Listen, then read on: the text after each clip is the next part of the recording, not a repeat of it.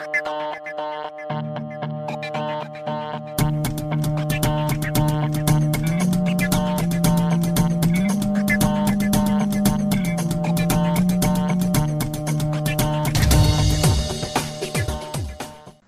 நேயர்களே, நீங்கள் கேட்டுக்கொண்டிருப்பது நமது கொங்கு சமுதாய வானொலி 90.4. தற்போது நீங்கள் கேட்கவிருக்கும் நிகழ்ச்சி அறிவியல் பார்வை.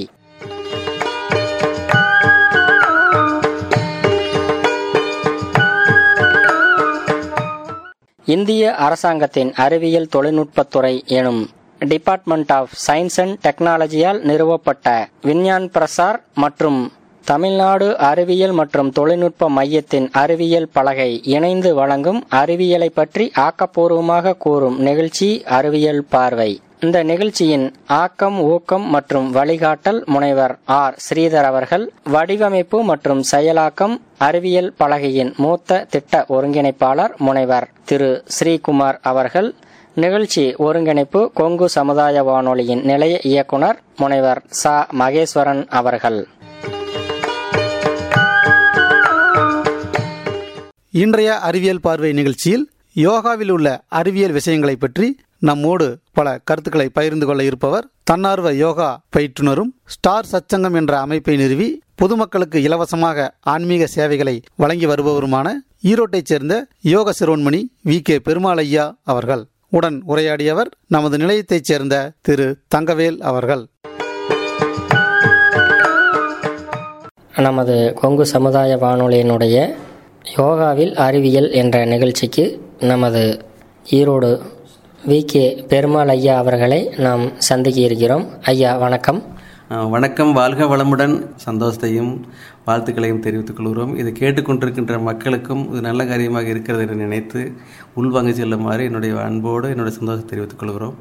இன்றைய அழைப்பு யோகாவில் சயின்ஸ் அப்படிங்கிற பற்றி பார்க்க போகிறோம். அதில் குறிப்பிட்ட செய்திகள் உங்களுக்கு ஏற்கனவே நீங்கள் பல முறை கேட்டிருக்கலாம், பல வேறு நபர்களிடம் கேட்டிருக்கலாம். இது உங்களுக்குள்ளேயும் கருத்துக்கள் பரவி இருந்திருக்கலாம். இருந்த பொழுதும் இது ஒரு பயன்பாடாக இருக்கட்டும் என்பதற்காக இந்த வானொலி மூலம் உங்களுக்கு கொடுக்கப்படுகிறது. வானொலி மூலம் கொடுக்கக்கூடிய கருத்துக்கள் உங்களுக்கு பயனுள்ளதாக இருக்குமானால் ஆழமாக உழுது பாருங்கள். ஒருவேளை பயனில்லை என்று சொன்னால் மேலோட்டமாக நிறுத்திக் கொள்ளுங்கள் அப்படிங்கிற கருத்தை தெரிவிச்சுட்டு நம்ம நேரடியாக உள்பக்கம் போவோம்.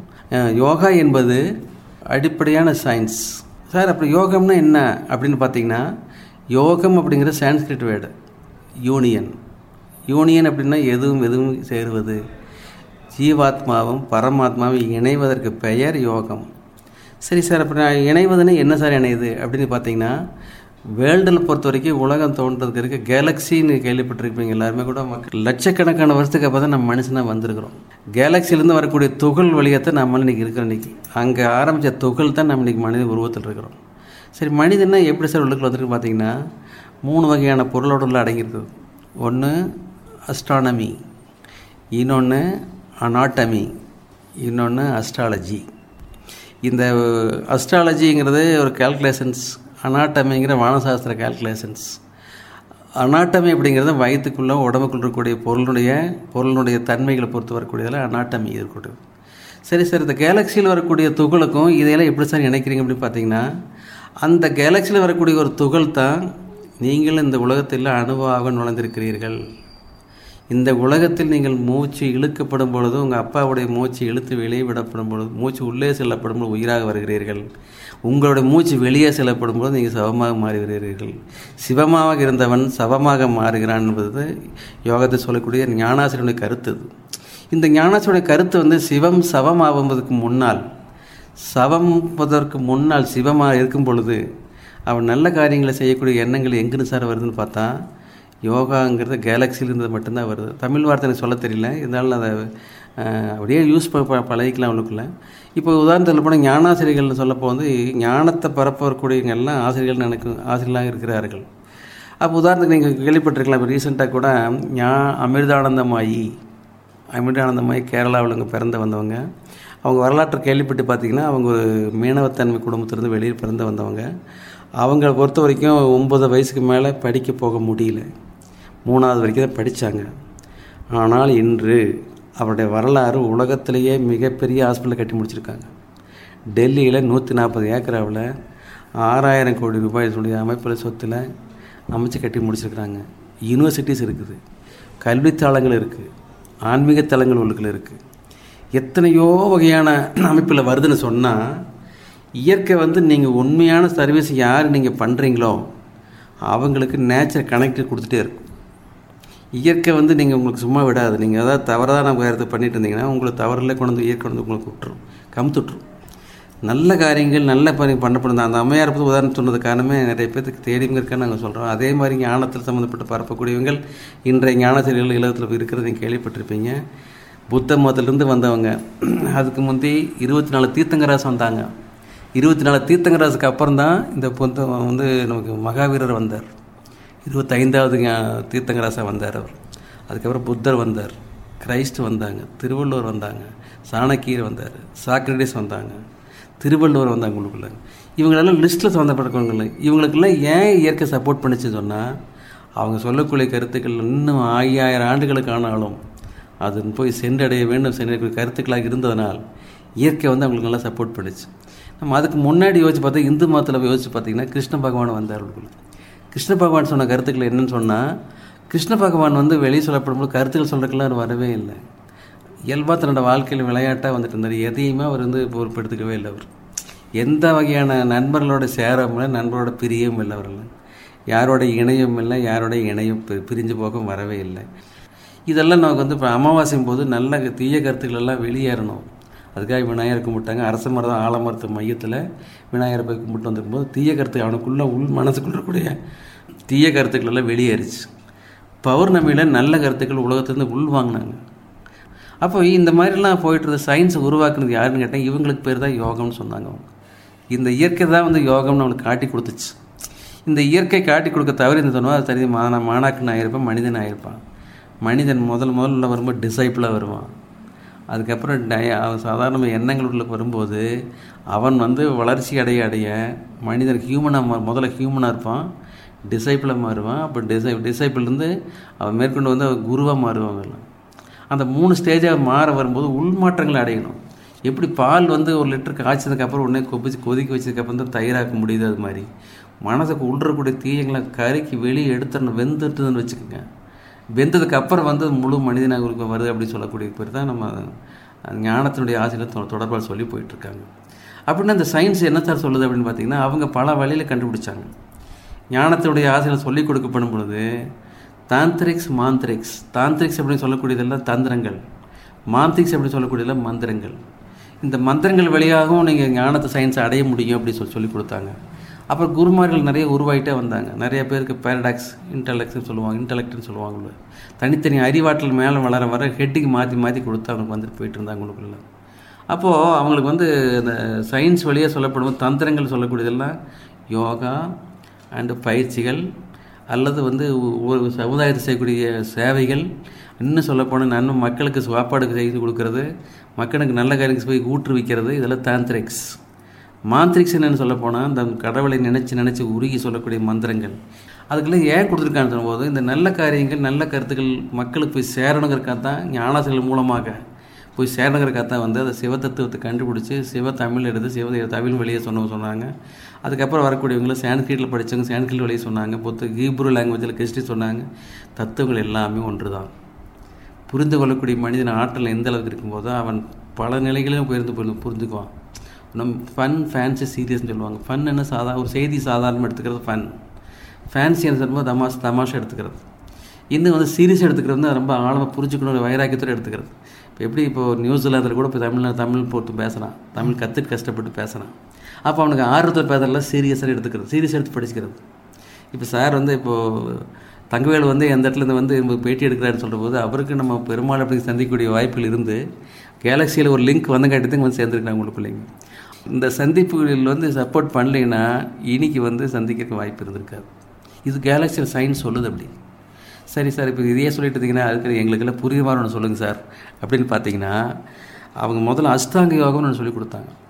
அஷ்டாங்க யோகம்ங்கிறது வந்து அஷ்டம்னா 8, அங்கம்னா உடல், யோகம்னா இந்த 8ம் உடல் இருக்கக்கூடிய இதுக்கு சந்திக்கிறதுக்கு பெயர் அஷ்டாங்க யோகம்னு சொன்னாங்க. அது என்ன சார் அஷ்டாங்க யோகம்?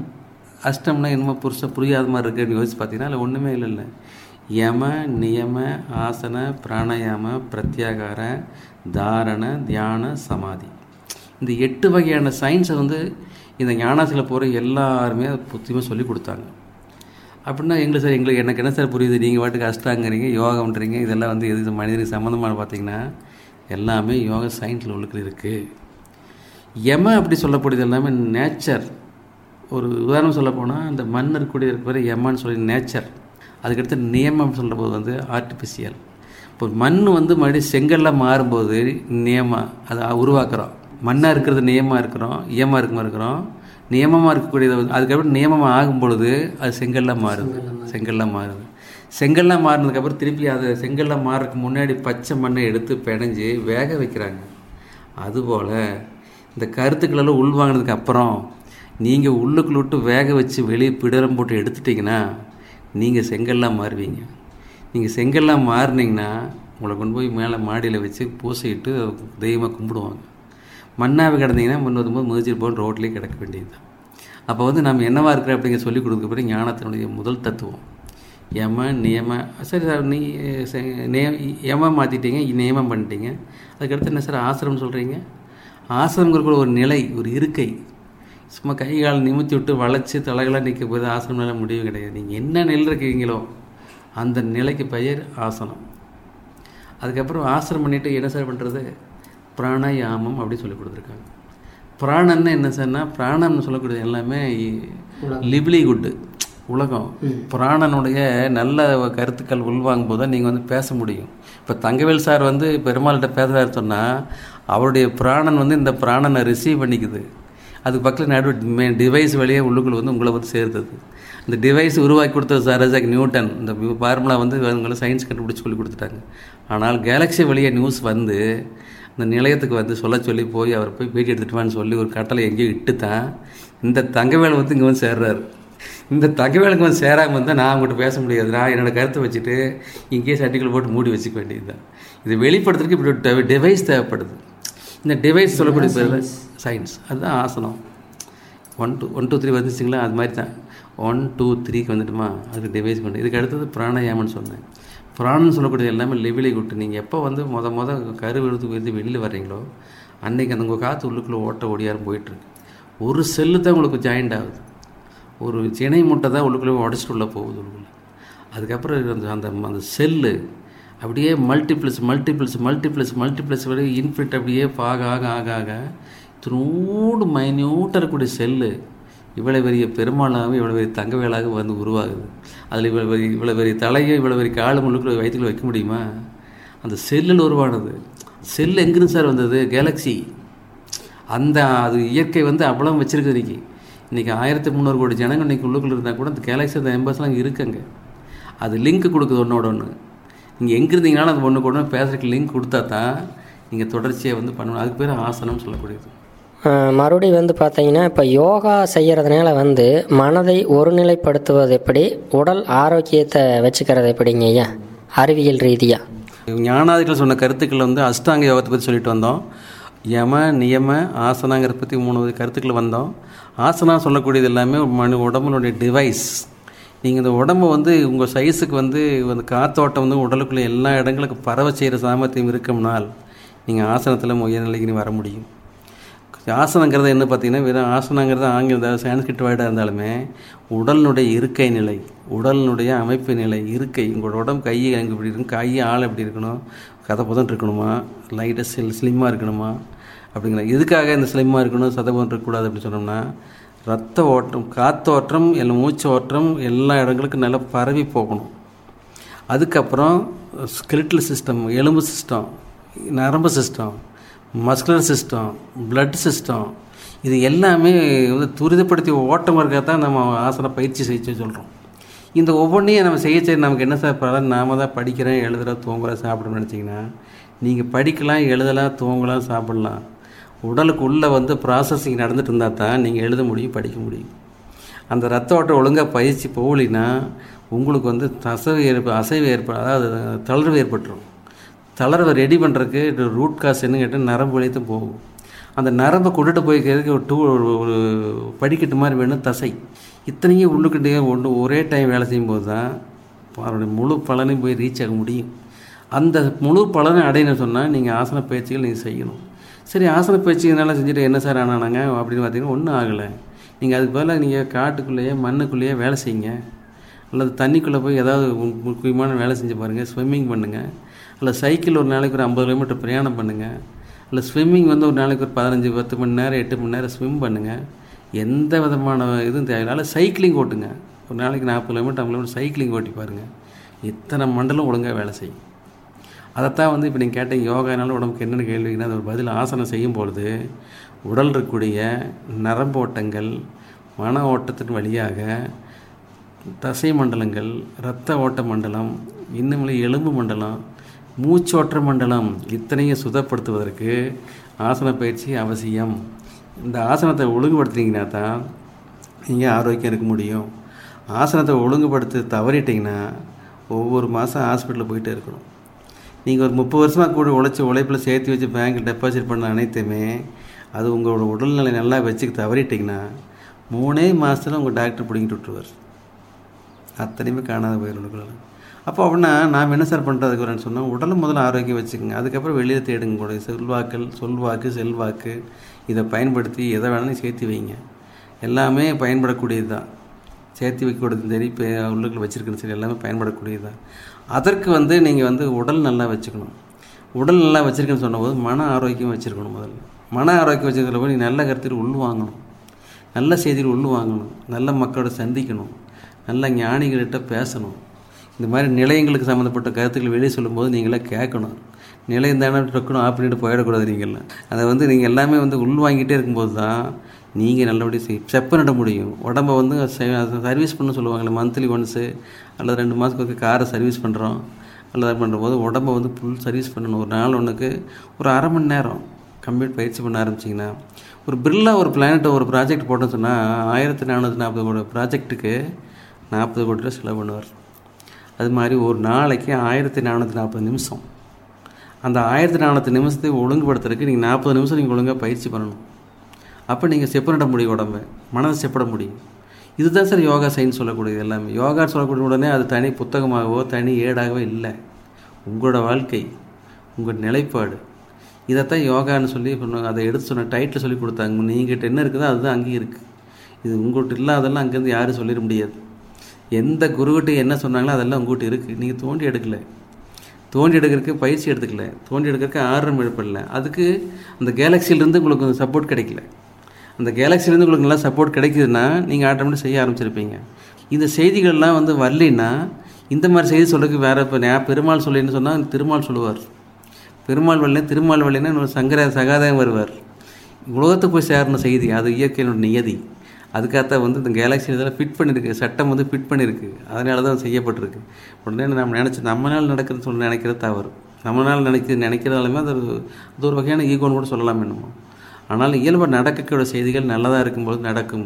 இதுக்கு தான் ஏற்கனவே சொன்ன அமிர்தானந்தம்மா இன்னைக்கு இது மாதிரி நீங்கள் செய்யக்கூடிய சர்வீஸில், நீங்கள் செய்யக்கூடிய பயிற்சியில் முழுமையாக உண்மையாக இருக்குமானால் கேலக்ஸி உங்களை சப்போர்ட் பண்ணும். நீங்கள் எதெடுத்தாலும் உங்கள் சுயநலமாக ஒரு 500 கோடி கை கிடச்சாகும்னு நினச்சிட்டு ஒரு 50 கோடி உள்ள சுருட்டிக்கலாம்.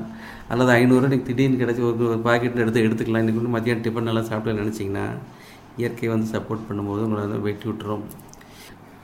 8 மணி நேரம் கம்பல்சரி. நான் எல்லா மீட்டிங்கில் பேசியிருக்கேன். 8 மணி நேரம் எதுக்கு சார் அப்படின்னு கேட்டிங்கனாக்கா, ஒரு நாள் உனக்கு 2 மணி நேரம் வந்து உங்களை பெற்ற தாய் தந்திரிக்காக நீங்கள் உழைக்கணும். ஒரு 2 மணி நேரம் உங்களை எல்லாம் உலகத்தில் உருவாக்கி வளர்த்தி கொண்டு வந்த தாய் தந்தைகளுக்காக 2 மணி நேரம் நீங்கள் உழைக்கணும். இன்னொரு 2 மணி நேரம் நீங்கள் ஈண்டெடுத்த குழந்தைகளுக்காக நீங்கள் உழைக்கணும்.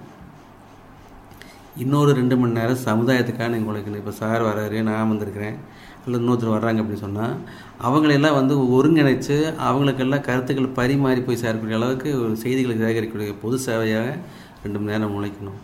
இன்னும் 2 மணி நேரம் உங்கள் உடலை காப்பாற்றிக்கிறக்கும், உங்களுடைய உழைப்பு உணவை சரிவர சமைச்சு பரிமாறிக்கிறக்கும் 8 மணி நேரம் கம்பல்சரி நீங்கள் உழைக்க ஆரம்பிச்சிட்டிங்கன்னா நீங்கள் ஞானாசிரியனாக முடியும். அல்லது அந்த தொழிலில் நீங்கள் மாஸ்டராக இருக்க முடியும். எப்படி நம்ம டீன்னு சொல்கிறோம், டீயை ஒருத்தம் வந்து என்னென்னா வானவில் மாதிரி கொண்டுட்டு ஆத்துறான், மாஸ்டர் அவங்க. அந்த மாதிரி நீங்கள் செய்யக்கூடிய தொழிலில் நீங்கள் வந்து உறுதியாக இருந்து வளர்ந்துட்டு வந்துட்டிங்கன்னா அப்போ நீங்கள் வந்து அந்த இடத்துல மாஸ்டராக வர முடியும், ஞானாசிரியனாக வர முடியும், யோகா மாஸ்டராக வர முடியும். இந்த கேள்விகளை கேட்டே வரபோது நீங்கள் யோகத்தில் மிக உயர்ந்த நிலைக்கு நீங்கள் வர முடியும். அப்போ உயர்ந்த நிலைக்கு நீங்கள் வர ஆரம்பிக்கிறபோது நீங்கள் முதல்ல தெளிவுபடுத்திட்டிங்கன்னா இந்த உலகம் உங்களுக்கு திரும்பி பார்க்க ஆரம்பிச்சிடும். நீங்கள் சொல்லக்கூடிய செய்தி உங்களுக்கு உள்ளிருந்து வரவழைச்சி நீங்கள் வெளியே சொல்லுங்கள். உங்களுக்கு உள்ளிருந்து நான் இப்போ பேசிகிட்டு இருக்கேன்னா தங்கவேல் சார் எங்கிட்ட 2 நாளைக்கு முன்னாடி கருத்து சொன்னார், ஏதாவது இந்த மாதிரி கருத்து பேசுங்க சொல்லும்போது நான் ஏதாவது ஸ்கிரிப்டை வச்சுருக்கிறேன்னா பக்கத்தில் பேப்பர் வச்சுருக்கிறேன்னா எதுவுமே இல்லை. ஆனால் ஏன் சொல்லுதுன்னா மக்கள் எதிர்பார்த்துருக்காங்க. என் மூலிமா சில கருத்துக்கள் சொல்கிறதுக்கு எங்கேயோ எதிர்பார்ப்பு இருந்திருக்குது. அந்த எதிர்பார்ப்பு இருந்ததுனால தான் என் மூலிமா செய்தி வெளியே வரனால தான் தொடர்ச்சி இப்போ பேசிகிட்டு இருக்க முடியுது. அதுபோல் நீங்கள் நீங்களாக இருக்கும் பொழுது இயற்கை உங்கள்கிட்ட சேரும். நீங்கள் எதாவது மாற்றம் பண்ணிங்கன்னா இயற்கை உங்கள்கிட்ட வெளியில் போக ஆரம்பிக்கும். ஐயா, இதுவரை யோகாவில் அறிவியல் என்ற தலைப்பில் பல்வேறு விதமான சந்தேகங்களுக்கு பதிலளிச்சிங்க. நாங்கள் இந்த நிகழ்வு நம்ம நேயர்களுக்கு பயனுள்ளதாக இருந்திருக்கும் என்று நினைக்கிறோம். உங்களுடைய பொன்னான நேரத்தை எங்களுடைய கொங்கு சமுதாய வானொலி நேயர்களுக்காக பகிர்ந்தமைக்காக மிகவும் நன்றிங்க ஐயா. சந்தேகம் இருந்தால் நீங்கள் வானொலி நிலையத்து மூலியமாக கூட நீங்கள் கேட்டுக்கலாம். திருப்பி அடுத்த முறை வரும்போது நாங்கள் இன்னும் திருத்தி அமைச்சு சிலதெல்லாம் கருத்து போட ஆரம்பிச்சிருவோம். நீங்கள் எல்லாம் நல்லா சுகமாக இருக்கணும்னு இறைவனை மீண்டும் வேண்டி எங்கள் சந்தோஷம் தெரிவிச்சுக்கிறேன். வாழ்க வளமுடன். சந்தோஷம்.